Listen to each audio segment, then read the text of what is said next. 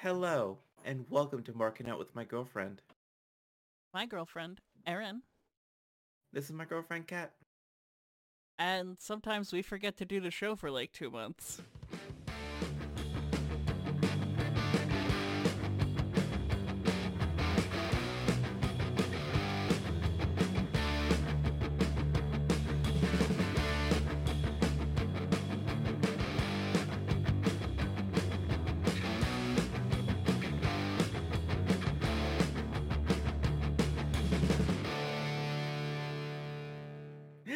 Yeah, we didn't forget.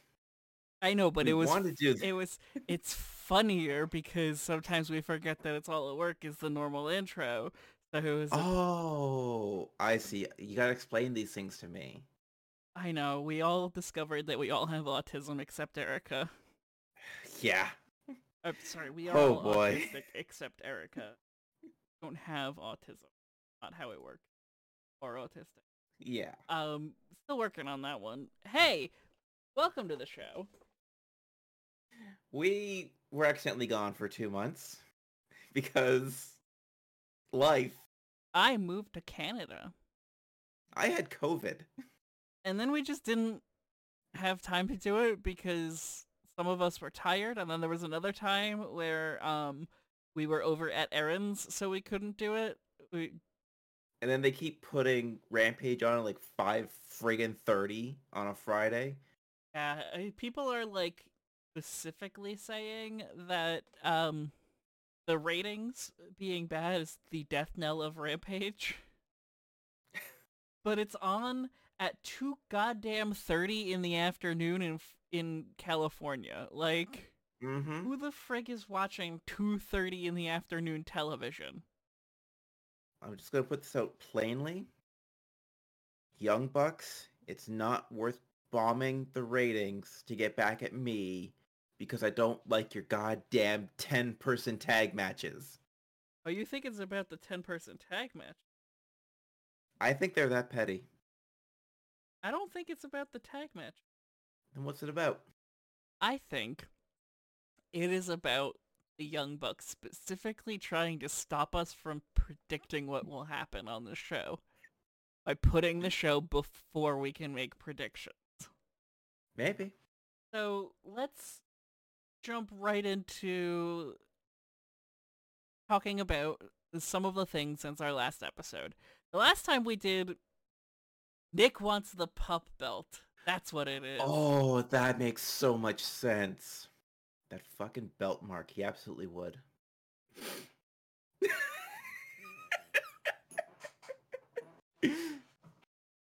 He could just F off. Oh, part of me really hopes that the Bucks do listen to this and hear us shouting them out because that would be so fucking hilarious to me. So let's jump into the last time that we talked about Cody. We talked about Yep. um actually, I think maybe the first topic we should probably talk about then is not necessarily Cody, but the way things have gone with AEW renegotiating contracts with original talent. Yeah, there's been some interesting news and rumors about that. And confirmation things. So like one of Mm-hmm. the first things that one of the first things that came up in terms of contract weirdness was when we found out that Peter Avalon was on a per appearance basis. Yep. A steady staple of Dark and Elevation with the Wingmen. And yeah, it just seems like the rumors are that AEW may have spent too much on the big name acquisitions as they came out of WWE Yep. and don't have the necessary budget room to Retain negotiate some of better. they don't have the budget space to retain some of their like talent. Mm-hmm. That obviously has affected Peter Avalon. I think, the most glaring example is probably how it's affected Cody. Yep. The rumors currently are MJF. Yeah, and like, one would, I think AEW could survive losing Cody. I don't know how well they'll do losing their biggest true homegrown heel. Yeah, like imagining an AEW without MJF is rather difficult. Because MJF is in effect the AEW. He's the face of heeldom in AEW. Programs with MJF Yep. are the ones that build people or, prove people. Programs with MJF get you time on TV. They get you There's some of the musical best. episodes. Oh God, there's some of the best non-match build-up that AEW does. He's phenomenal on the mic. And he's really freaking good in the ring too. Mm-hmm. To lose MJF because they spent too much Bill or Cole or Danielson. like, especially spending too much money on what I would consider to be over the hill acquisition. Danielson, Phil. When we say Phil, we Not do mean Cole. CM Punk. Adam Cole is someone who makes perfect sense. Oh yeah, AEW. like the And timing of his release was just amazing. I don't think they had overspent on Adam Cole. I agree with Aitsu though that Jungle Boy would be bad to lose, Wardlow would be bad to lose. I don't think they're going to lose Eddie Kingston. I just don't think he's gonna fit in with Vince. And yeah, no, and like Eddie is, I guess, like a little bit simpler of a man than some of the other ones, where like he's just doing this thing he loves, and he gets money for it, And he gets to do it can with make people he likes. He can make his wife happy. And his mother gets to live pretty comfortably off that. His wife is Jon Moxley, by the way. That was confirmed this week. Absolutely confirmed. It was so good. Do we want to talk about that for a little bit, or should we come back to it? We'll come back to it. Okay. Because I want to talk about one of the ones that, kind of broke my heart with this contract situation, is them not coming to terms with Stu Grayson. Yeah. Like Stu and Uno have been a tag team for fucking ever. And now they're not, because Stu is no longer working for AEW and Uno still is. Yeah. And like, I think there's a lot of that, I think, comes down to the fact that Stu has a much more noticeable Quebec accent.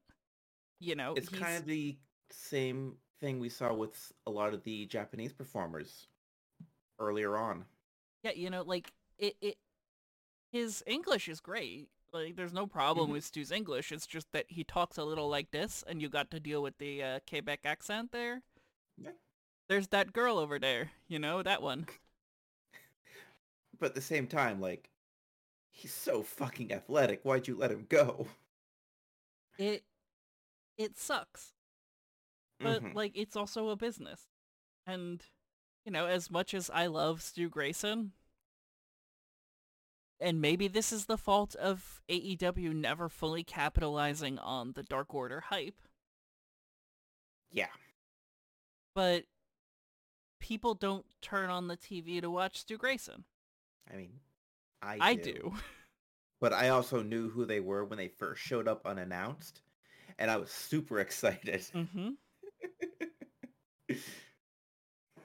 Like, you know, it's there's a consideration has to be made when you're doing these contract negotiations. Not to defend baby billionaire idiot Tony Khan, but like, there's a consideration that needs to be made as to who, where you put your money when you have a limited budget.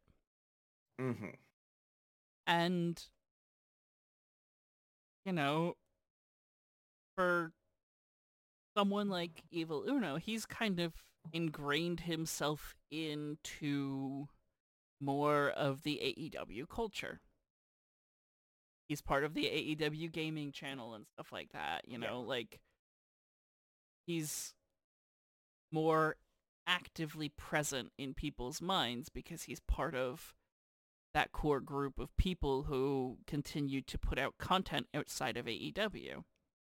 Yeah, like even it within BTE, Evil Uno has a lot of speaking roles in the skits they do, whereas Stu was the guy who got thrown around by Anna. Mm-hmm. And like, you know, it's I think it has me not worried, but I think there's, you know, there's something to be said that when it comes time for the Beaver Boys to renegotiate, John Silver's in a better bargaining position than Alex Reynolds. Yep. Because there's something to be said for being the ones who do the funny bits on BTE. You know, it's the Yeah. way that Silver has very clearly studied a lot of really great comedy. You know, like his style of comedic work gets, in addition to his in-ring talent, because his talent should not be understated, but like there's something to be said for putting yourself over by being funny on a vlog, right? Like it makes people like you. Yep. Especially when the vlog is run by two of the EVPs. It's like his influences are like, maybe it's just me being like a huge comedy nerd, but Mm-hmm. like a lot of the influence of like the sort of you know, he definitely got that like intentionally being crass to the point that it's not it's not funny that he's being crass. It's funny that he's going so like deep into that hackish sort of comedy that like it's a meta comedy, right? Like Yeah, it's go ahead. it's the kind of same thing that I see on Sammy's vlog, where there is like such an abundance of queer baiting on it that you start annoyed that they're doing it and then entertained that they just keep doing it. It's, you know, like Silver has very clearly studied a lot of the comedy style of Tim and Eric, right?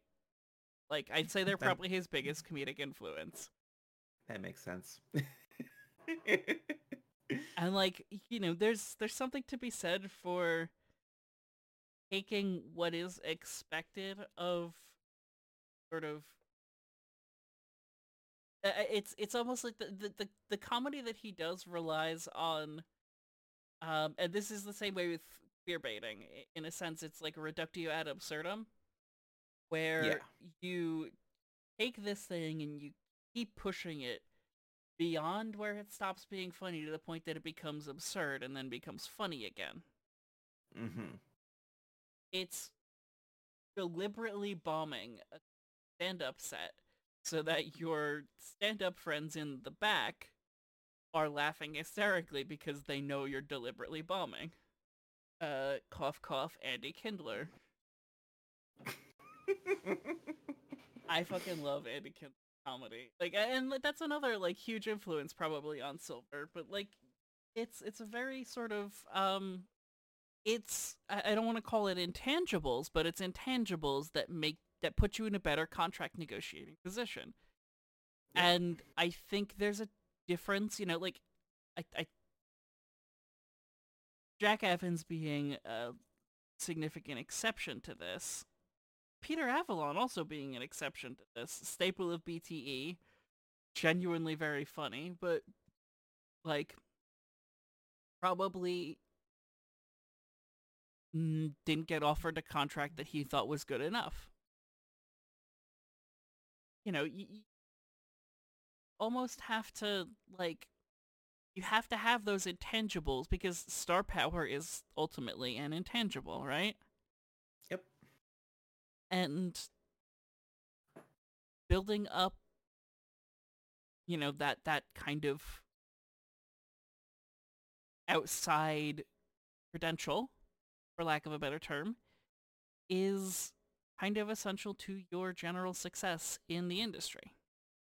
It's that X factor that different motivational speakers will always mention. Mm-hmm. And no, like, someone like Eddie Kingston. Eddie has all kinds of intention. I mean, like, Eddie doesn't have the intangibles of the popularity of getting himself over by being on vlogs, because he fucking hates being on vlogs, and I get that. I respect it. I completely understand it. But he has that Eddie-ness, you know? His intangibles come in the form of tangible things. Ability on the mic, for example. You know, like the way that he cuts promos is what him gainfully played. Mm-hmm. And just that everything he does, you're not sure if he knows that it's supposed to be fake.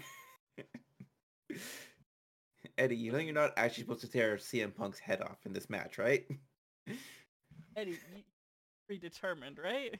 You know that it's not real, that Jon Moxley still loves you? He's not actually going to get blown up. He's not actually your wife. That might be real. That might be real. I assume. Which, let's transition topics to talking about how, after a very inexplicably mentioning a heretofore... They retconned Eddie's life. Yeah, they retconned a wife. When Eddie Kingston first came on to AEW, he specifically mentioned in his promo at Cody that... Was that Cody or was it the week after? Whichever. Specifically saying that he never gave his mother a daughter-in-law. Because he just spent all the last 20 years in professional wrestling making nowhere near enough money, getting not near enough respect. So we have to back up a little more with the Jericho Appreciation Society. Mm-hmm. And how that came from the fallout of the Inner Circle. Which came from Eddie. Yep, from Eddie just being pals with Santana Ortiz. And telling them straight up, Jericho's full of shit. Thank God they got away from Jericho. Yep. So they've been feuding for a while, and 2 weeks ago now? 3 weeks? 2 weeks. 2 weeks ago, Chris Jericho throws a fireball into Eddie's face. I thought it was... No, that's fine. Whatever it is. Whatever. So I thought, yeah. So then the following week on Rampage, I think it was? Mm-hmm. Yeah, because I have Jericho for commentary on that. Kingston calls into the show. So no, this was... Eddie Kingston called the show last Rampage. Yes. Like, it... Normally there isn't a phone line to get into that, to get to the desk and be heard by everyone. But apparently he found one. Yes, he did. And he told Jericho that when he got home that night, and his wife of 20 years saw him, and was horrified at what was done, that he was going to kill him, and he was going to enjoy it. Now, Eddie Kingston isn't married. No, he's not married, he doesn't have kids.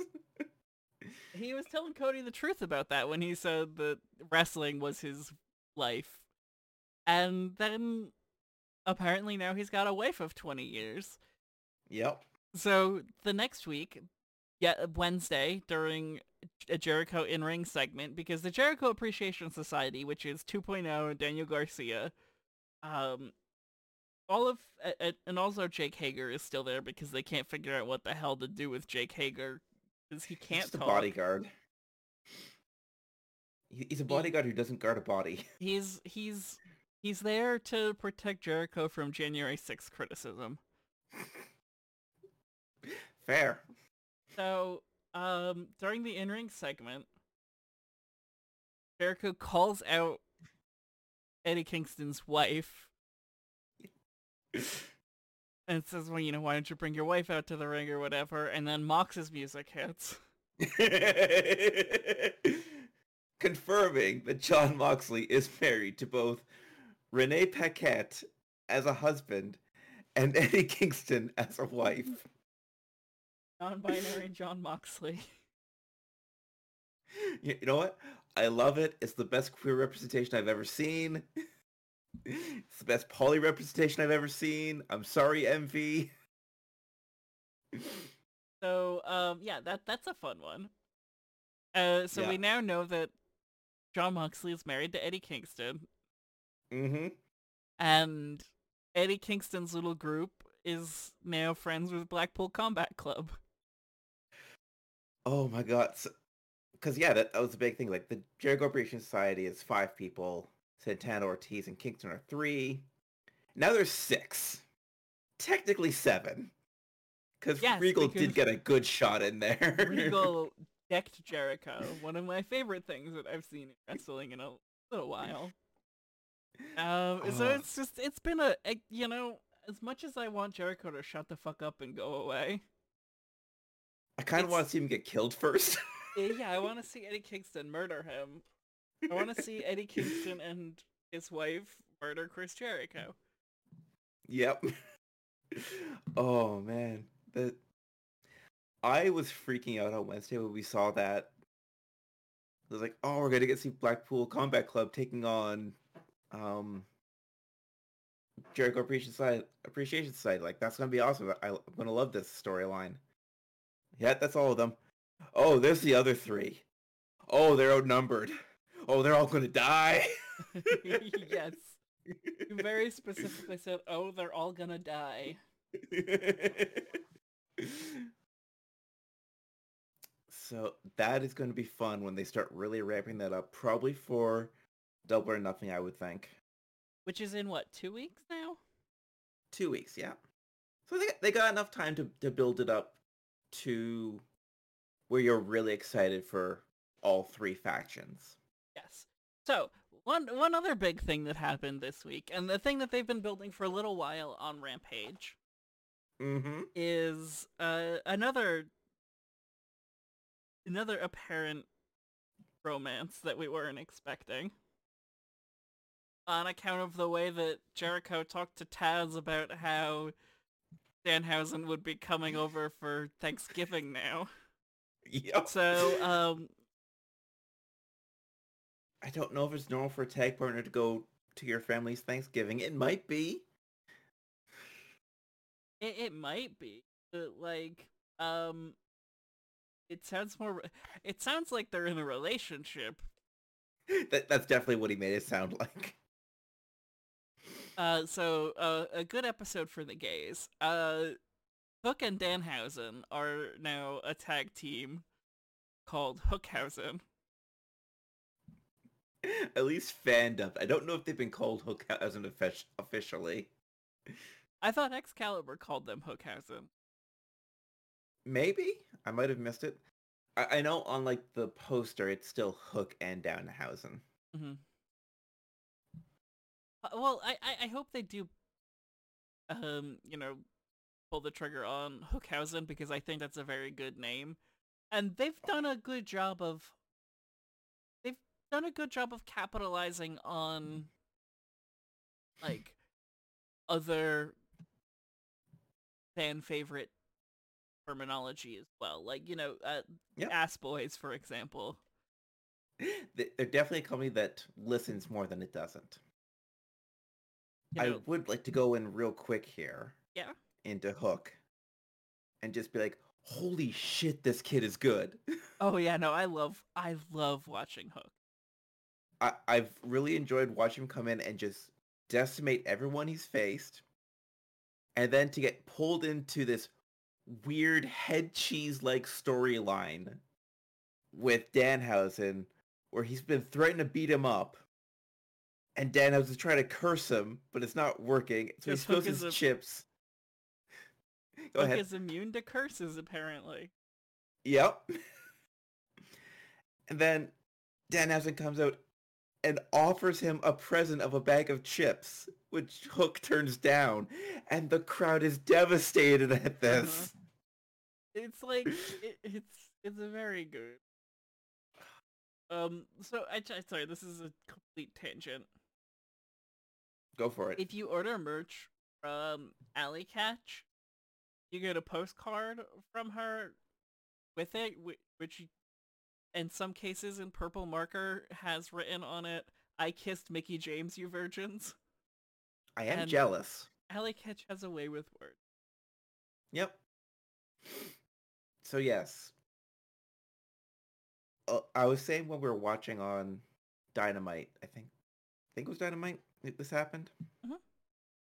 that so many times you can see second or third generation wrestlers come in and they might want to ride the coattails a little bit, or the people in charge will want to push them in that direction. Ed DiBiase Jr. I can probably list a lot. So to That was see just one Hook that came to the top of my mind. so to see Hook go out and even with his dad on commentary, still seemingly organically get over with people with his own attitude, which is still very similar to Taz's when he was younger. But like It's just it's he's not doing anything groundbreaking or revolutionary with his character. He's just he's really just being good really at it. good. And you Like don't he is need to actually good at this. you don't need to break new ground to be good. Mm-hmm. You just need to be good. Just gotta put the effort in. I mean, like, Hook has the in-ring talent, and his in-ring talent has only gone up since his debut. Yes. Getting the time in has worked so well for him. I wish he could get more, like if they let him tour the indies or something. Keeping Brian Cage off TV, very good. Like, let Hobbs and Starks be Team Taz. Let Hook be his own thing, except when he doesn't Yep. be. Yeah, he Or, really hasn't done anything with them since he started wrestling. and it has resulted in some really enjoyable moments for Hook because he's not shackled by his Team Taz association. Yes. I think one of the things that can tend to happen with newer and younger wrestlers that they become attached to their faction in a way that is detrimental to their development or detrimental to their ability to do interesting things. Mm-hmm. Like that's the big thing is like the difference is that Hook is allowed to be Hook, and that gives him a leg up on a lot of people who don't have. Yeah. I think my cat is whining. I can hear him through the headphones.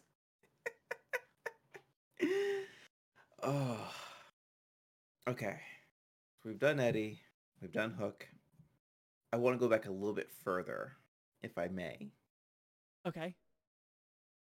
Wake up, suplex, get snacks, a day in the life of Hook. Nice. So way back at WrestleMania this year, Uh-huh. there was a match teased of Kevin Owens and Stone Cold Steve Austin. Austin hasn't wrestled in 19 years. Mm-hmm. And in 2020, they brought him in for one of the very early Empty Arena shows. where he managed to blow himself up on the way to the ring. Mm-hmm. And he comes out on a quad. Mm-hmm. So it's just impressive. Mm-hmm. So for months, they teased and poked at this thing, never showing Austin, only Mm-hmm. showing Owen calling him out. And there was rumors like every other day of, it'll be a match, it'll be an interview, it won't happen, it will happen, etc., etc. So when they get to WrestleMania, it turns out that Austin was very methodically keeping track of himself and getting back into shape and trying to be in ring shape for it. And they made the call the day of whether it'll be a match or an interview. So they get into the ring and they sit down for an interview. And Kevin's like, well, I know I called you out here for an interview, but really I want to have a match. Can we have a match? And Austin says yes, and has his first match in 19 years. Yep. And you want to say? I'll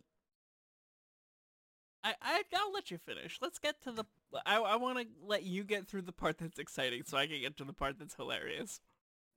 Okay. So yeah, they just clear everything out. They dump the big office chairs out, the screen and everything. And like, this is the main event of WrestleMania Night 1 this year. So I'm saying like, okay, they're going to have a match. Austin's not going to bump. He's going to do a few moves. He'll get his stuff in. Maybe they'll brawl around a little bit on the mat. And we'll be in and out. It'll be fine. That's all I'm expecting. So they start out like that. It's slow. There's a couple near botches in there as like you're just getting your feet in there. And then they go to the outside. It's like, huh, that's interesting. Then they go into the crowd. That's really interesting. Then Kevin Owens suplexes Steve Austin onto the concrete in his first match back in 19 years. And they just go for another 15 after that. One has to imagine that old Steve had spent a lot of time working with Kevin Owens explicitly on that stuff. Oh yeah. There was also a WrestleMania moment that involved Stone Cold where Mr. McMahon told... I'm sorry. No, Stone Cold hit a regular stunner and then was given the worst sell of all time. He couldn't even get a handle of him. Because he's too greasy. Yeah, he really is. Slippery and untrustworthy.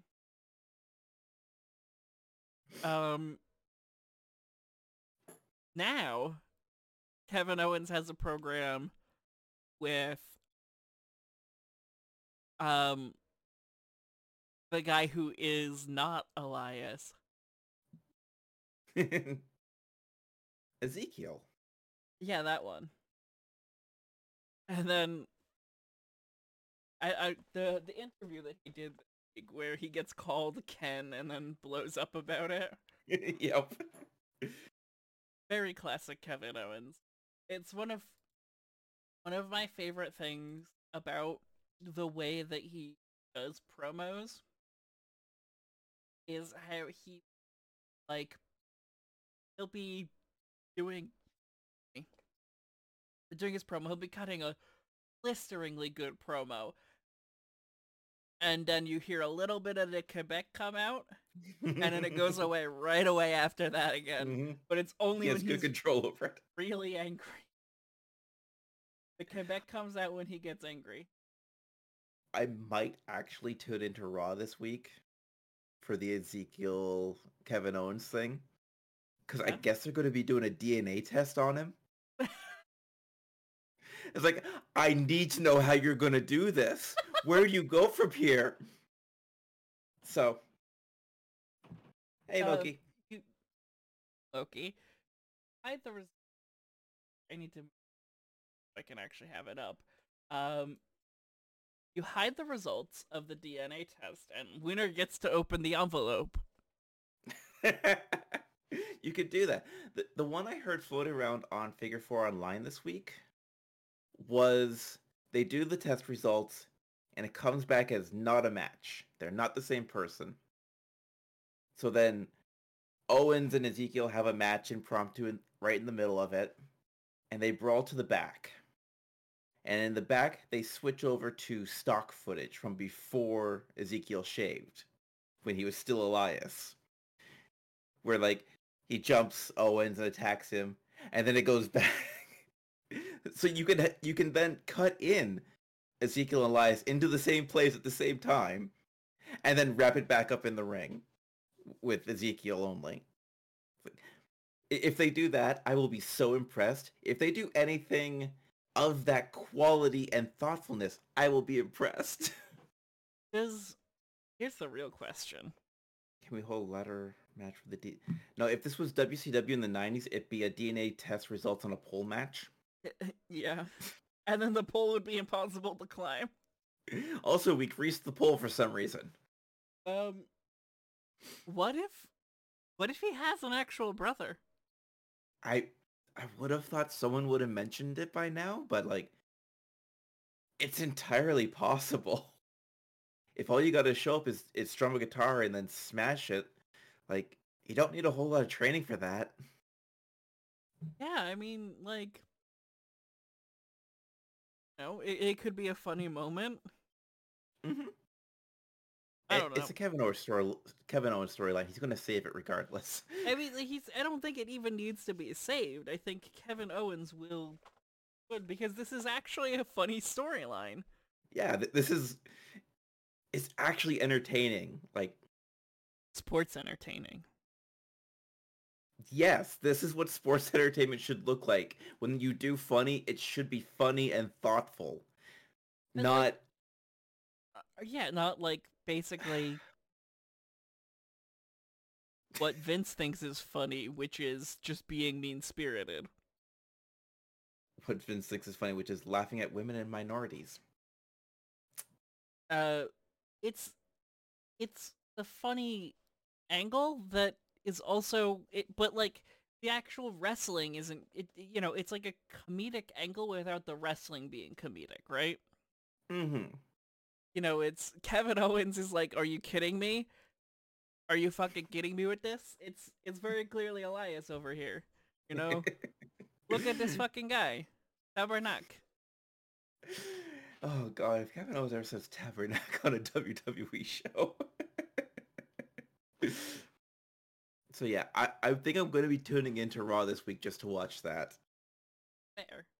Which means they're probably going to make it the main event, and I'll just be sitting here for 3 hours going, oh god, I don't want any more. Secret brother under the ring. That could work. I think it'd be easier in the back. You have a lot more control over what is shown then. Okay, what else do we want to talk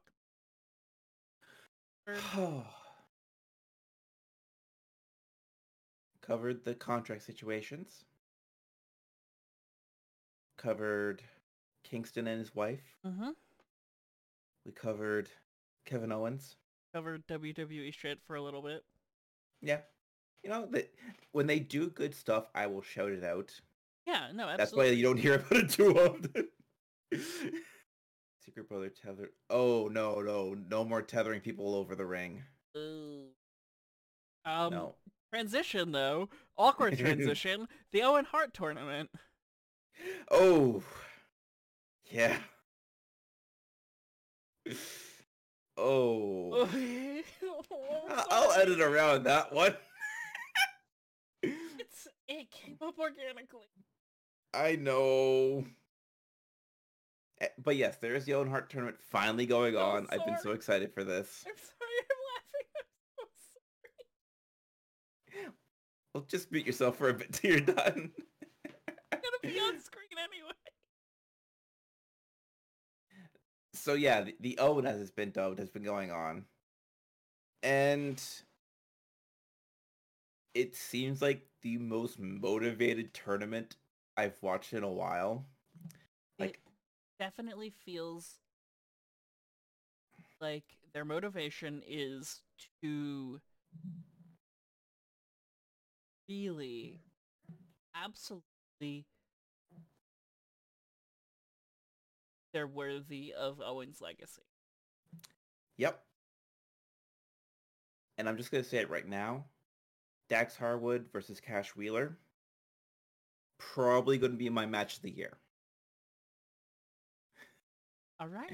No, I mean Like, for one, it was a great technical match between two people who know each other extensively, but also it was like just continuous shoutouts to the Brett versus Owen WrestleMania 10 match, which is one of my favorites, and just a bunch of other really good Bret Hart spots.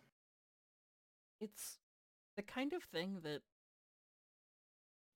like when you have a a match of two people who know each other really well, two people who are like both students of wrestling in a way where they, especially guys like FTR, honoring the people who came before them and, the older wrestlers and everything. That's a huge thing for FTR. Like that's their Mm-hmm. biggest draw is that they're old school wrestlers, right? Yeah, because they So, are directly influenced and they show it. so a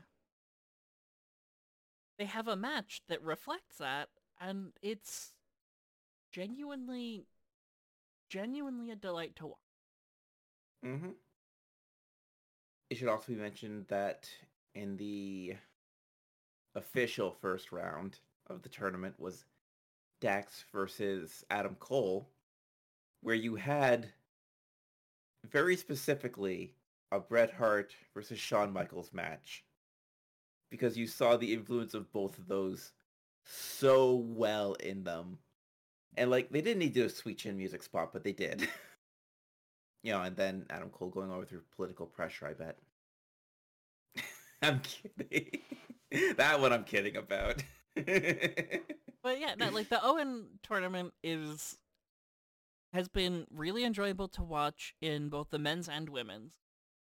Yep. It's given the women some actual spotlight time, Yeah, they're actually giving them like 15 minutes to do a match. not just a it's not a squash, it's not like a little like dinky 7 minutes where the women still go hard as fuck because they need Yep. it's Like great. we watched today, Riho and Ruby Soho. That's a phenomenal match. And it started so well, like when Ruby was getting the ring and Rio has her fingers in her ears because she doesn't like the punk music. It's like, no, they set the tone right there, and they just kept going, and they did it hard and great. Unfortunately, apparently Hikaru Shida is injured and out of the match. Sheeta And also found out she was injured today. I can't wait to go back and watch the past 2 weeks of her stuff from Japan. While she was injured. Where she apparently did like an hour and 45-minute long match at one point. Yeah.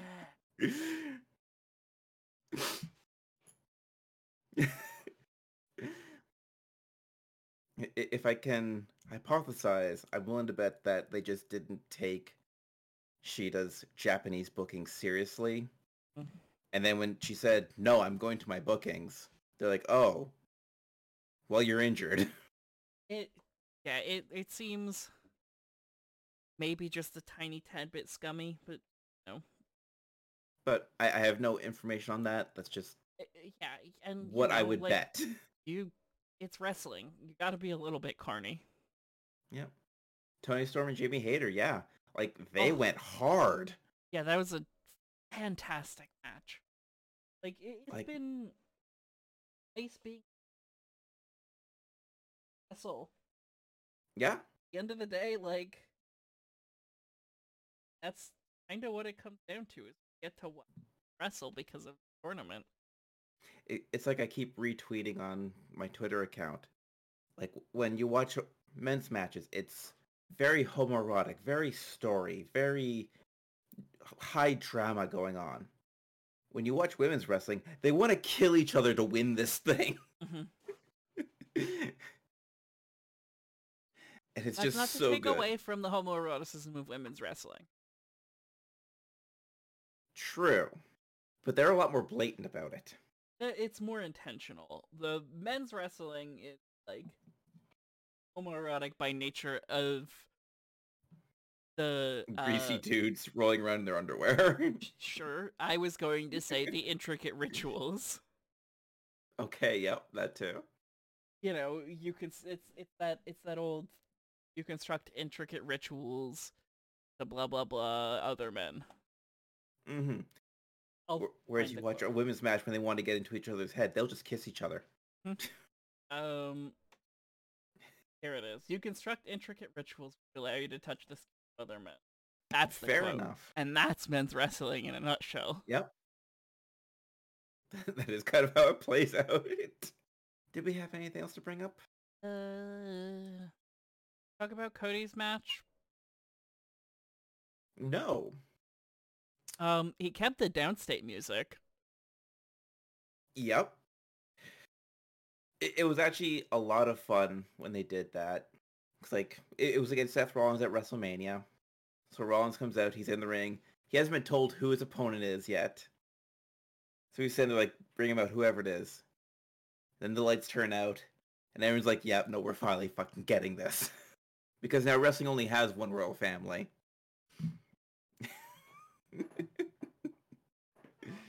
Sorry, Cody, you gotta update your theme. Adrenaline.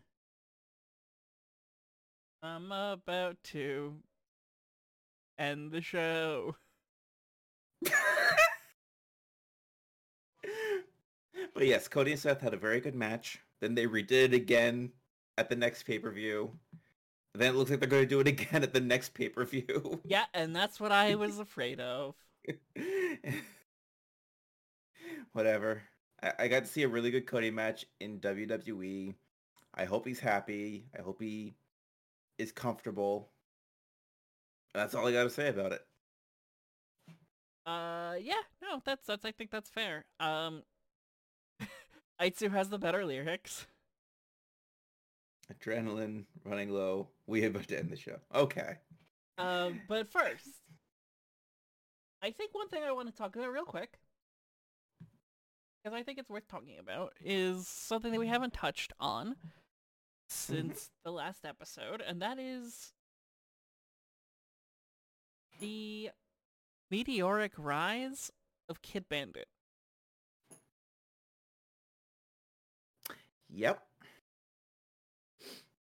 Indie wrestling's newest darling. Right, I'm messaging Emma because what the fuck? Indie wrestling's newest darling. Indie wrestling's newest women's wrestling sensation. Indie wrestling's newest men's wrestling sensation. Kid Bandit. Indie Kid Bandit wrestling's has newest it all. anime sensation. Kid wrestling's newest Kohai. Yep. You gonna ask about that one, or are you just gonna let me? I'm just gonna let you run with it. So Senpai is older student, Kohai is younger student. Ah, okay. You're welcome for the Japanese lesson. Thank you, Kat. So yeah, I fucking love Bandit. Like,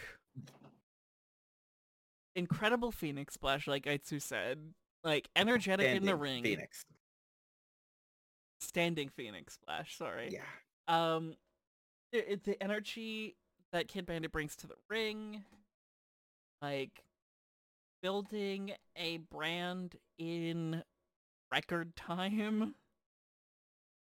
Yeah, like noticing exactly when it's hot and going all in. There's just there's I I'm very excited to continue to see Kid Bandit become a more actualized wrestler, Mm-hmm. and I'm very excited that um we have another trans wrestler who is popular. Sorry, Emma is calling me. Give me Yeah, one you go ahead and second. mute. I'll keep talking about Bandit here. So yeah, like just like I said, immediately noticing when to strike to get all the attention they could, and and one being positive influence. Like their Twitter account is full of positivity. In fact, if you want negativity at this time, you have to pay for it. And a PayPal link is provided. Welcome back. I was just saying how Kid Bandit's Twitter account is kept very positive, and if you want negativity at this point, you have to pay for it. Yeah, like okay, Kid Bandit. It's Yes, also thirst traps. also the thirst traps. Yeah, no, like Yeah. but like you know the fact that they wrestle in like a cute little gothic Lolita outfit. Or a shonen hero outfit, Mm-hmm. depending on the day. And like the way that Bandit has actualized themselves through wrestling. Mm-hmm. The It's way kind of that Bandit taught Warhorse what senpai was. oh, that was such a funny weekend when they tagged.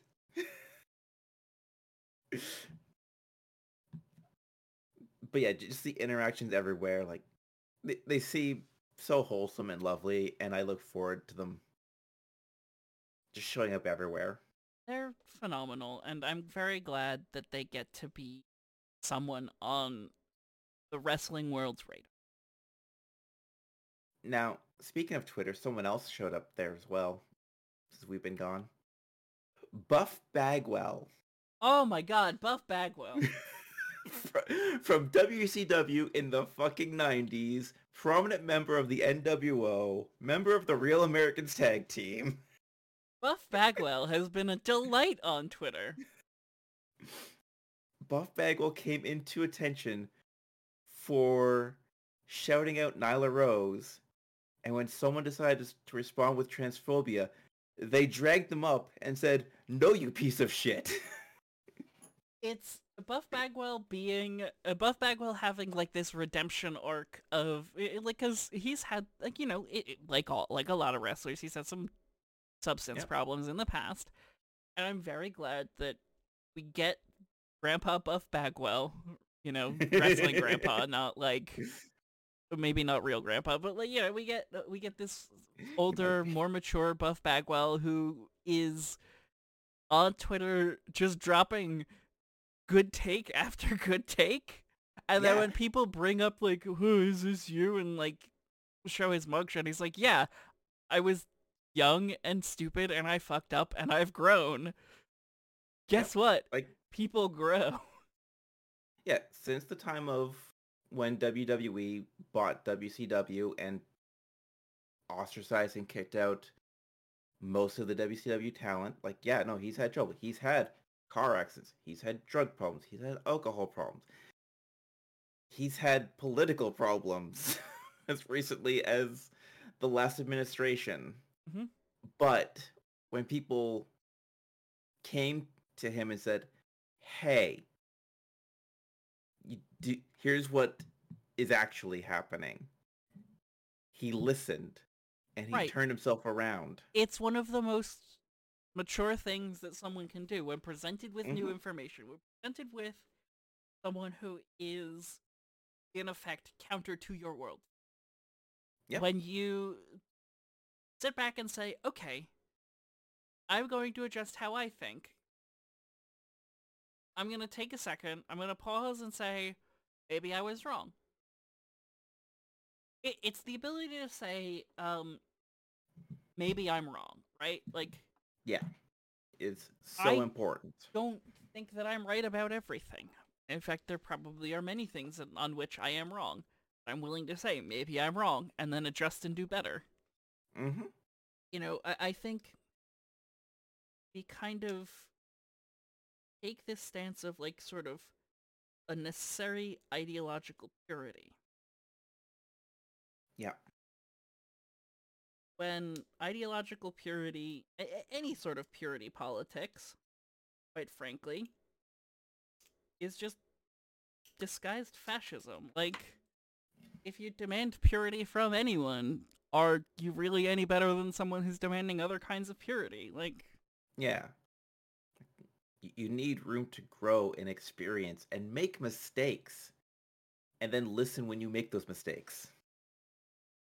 That's like, how this I happens. think there's a difference between someone who actively chooses to be a bigot and the way that they Yeah. have to necessarily be very transparent with their information. Yeah. But I think if you allow people room to grow, you find people grow. If you allow a plant room to grow, it grows better. It grows stronger. It grows healthier. You can't grow a fruit tree in Stardew Valley without leaving enough space around it. Mm-hmm. You know? Now, I will also say a little bit of history with Buff is that it was an old Buff Bagwell story that was the first time I had heard of body dysmorphia. Because way, way back in the 90s, when he was really in WCW, he had like the huge bodybuilder body, legs, arms, everything. Except in his own experience, he didn't like his calves. He had very small calves and they showed off in wrestling boots. So he actually got implants for it. And those ended up going, I think they leaked and had to be taken out. This whole thing of infection and whatnot. And like in the mid 2000s, I heard that story on the friggin' news one random night. Mm-hmm. Okay. One random night. And it kind of just stuck with me that, yeah, no, like, people can just not like parts of their body and do extreme things to try and fix that. But it's not usually the answer. Yeah, there's, like, body dysmorphia is something that many, many people can struggle with. I mean, like, Hmm. people who've opened up about it, and like, I wouldn't shout anyone out about this unless they were open and an advocate for, body dysmorphic disorder. I mean, fucking me. I through high school and college had a severe eating disorder. Fucking Matt Mercer has talked about his body dysmorphic disorder Hmm. extensively. And something that I don't think quite enough justifiable attention in. I like, not to, like, I'm just gonna, I hate using this term, but like, in effect, AMAB people don't get enough attention with regards to body dysmorphic disorder. Yep. They are largely told to suck it up and be a man about it, like, or, teenage girls have eating disorders kind of a thing. Yeah. Don't be womanly. Be a real man, shut up and Drink your let's beer and eat your nails or whatever. eat some Whatever they do. pudding cups. I don't know. I was bad at being a boy. I stopped doing it for a reason. Same. But I wasn't great at being a girl either, so I stopped doing that too. Oh, I'm great at being a girl. I'm just a dick about it. It's just the way that we treat body dysmorphia in particularly AMAB people, but I would say probably less. It's treated more seriously when your eating disorder happens in trans women, right?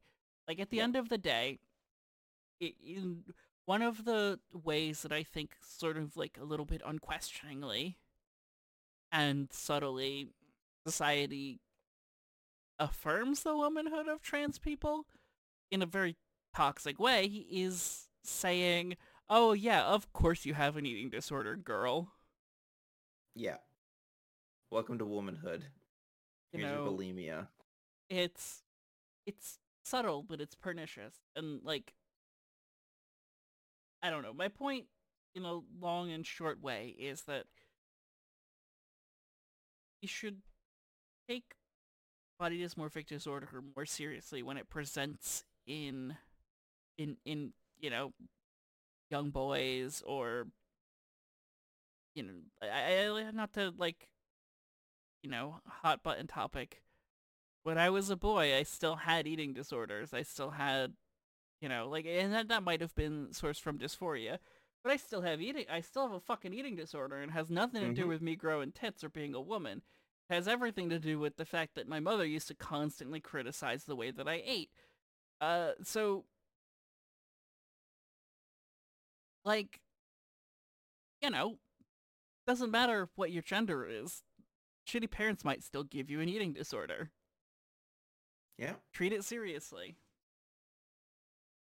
Like the girls in my school got health class talks about eating disorders. The boys did not. Nope. So just fucking stop. Be better.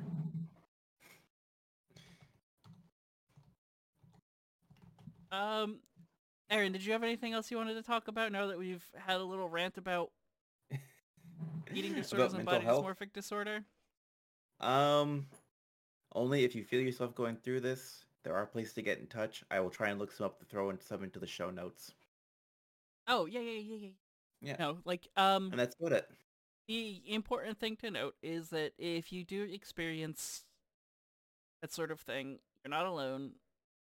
Reach out to me on Twitter and I'll talk to you about it. I'll try to help you find resources. I will not be your therapist, but I will come with an open heart and an understanding, as someone who still deals regularly with an eating disorder and sometimes overtreats that with marijuana.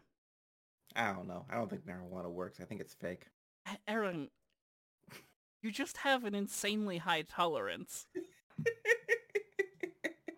We figured out Aaron's tolerance. Like, this might have, in fact, we might have we done an episode since we got you high that one time? Yes, Probably, yeah. 'cause that was last year. Oh yeah. Aaron took 100 milligrams worth of edibles and then just got cold and tired. I had a nap and I was fine. You fell asleep in the middle of Rampage. Okay, I didn't fall asleep. I still was following it. Mm-hmm. I just couldn't keep my eyes open, which I found out is just a thing I do when I sit at certain angles. I had the same problem. Okay, this is a maybe an offline discussion. I'll have it now. Um, since I'm fun employed now. At my old job, in my boss's office, he did something with the blinds. Like, he was in a corner office. Like, some of the blinds were at one angle, some of them were at another. And whatever it did, it caused this insane, like, hypnotic effect on my brain where I couldn't keep my eyes open because of the angles of the slats on his blinds. So, like, I like, is there something there? Is that, like, a thing that you can do? I don't know. I just know now if I'm lying on a couch, straight back up, and legs out, I will eventually just start falling forward and falling asleep. I'm completely aware of what's going on. Sounds like you're going into a trance. That can't be it. We know I'm immune to that too. All right. Well, I'm gonna hypnotize Erin. Thanks for wrestling. We sure didn't.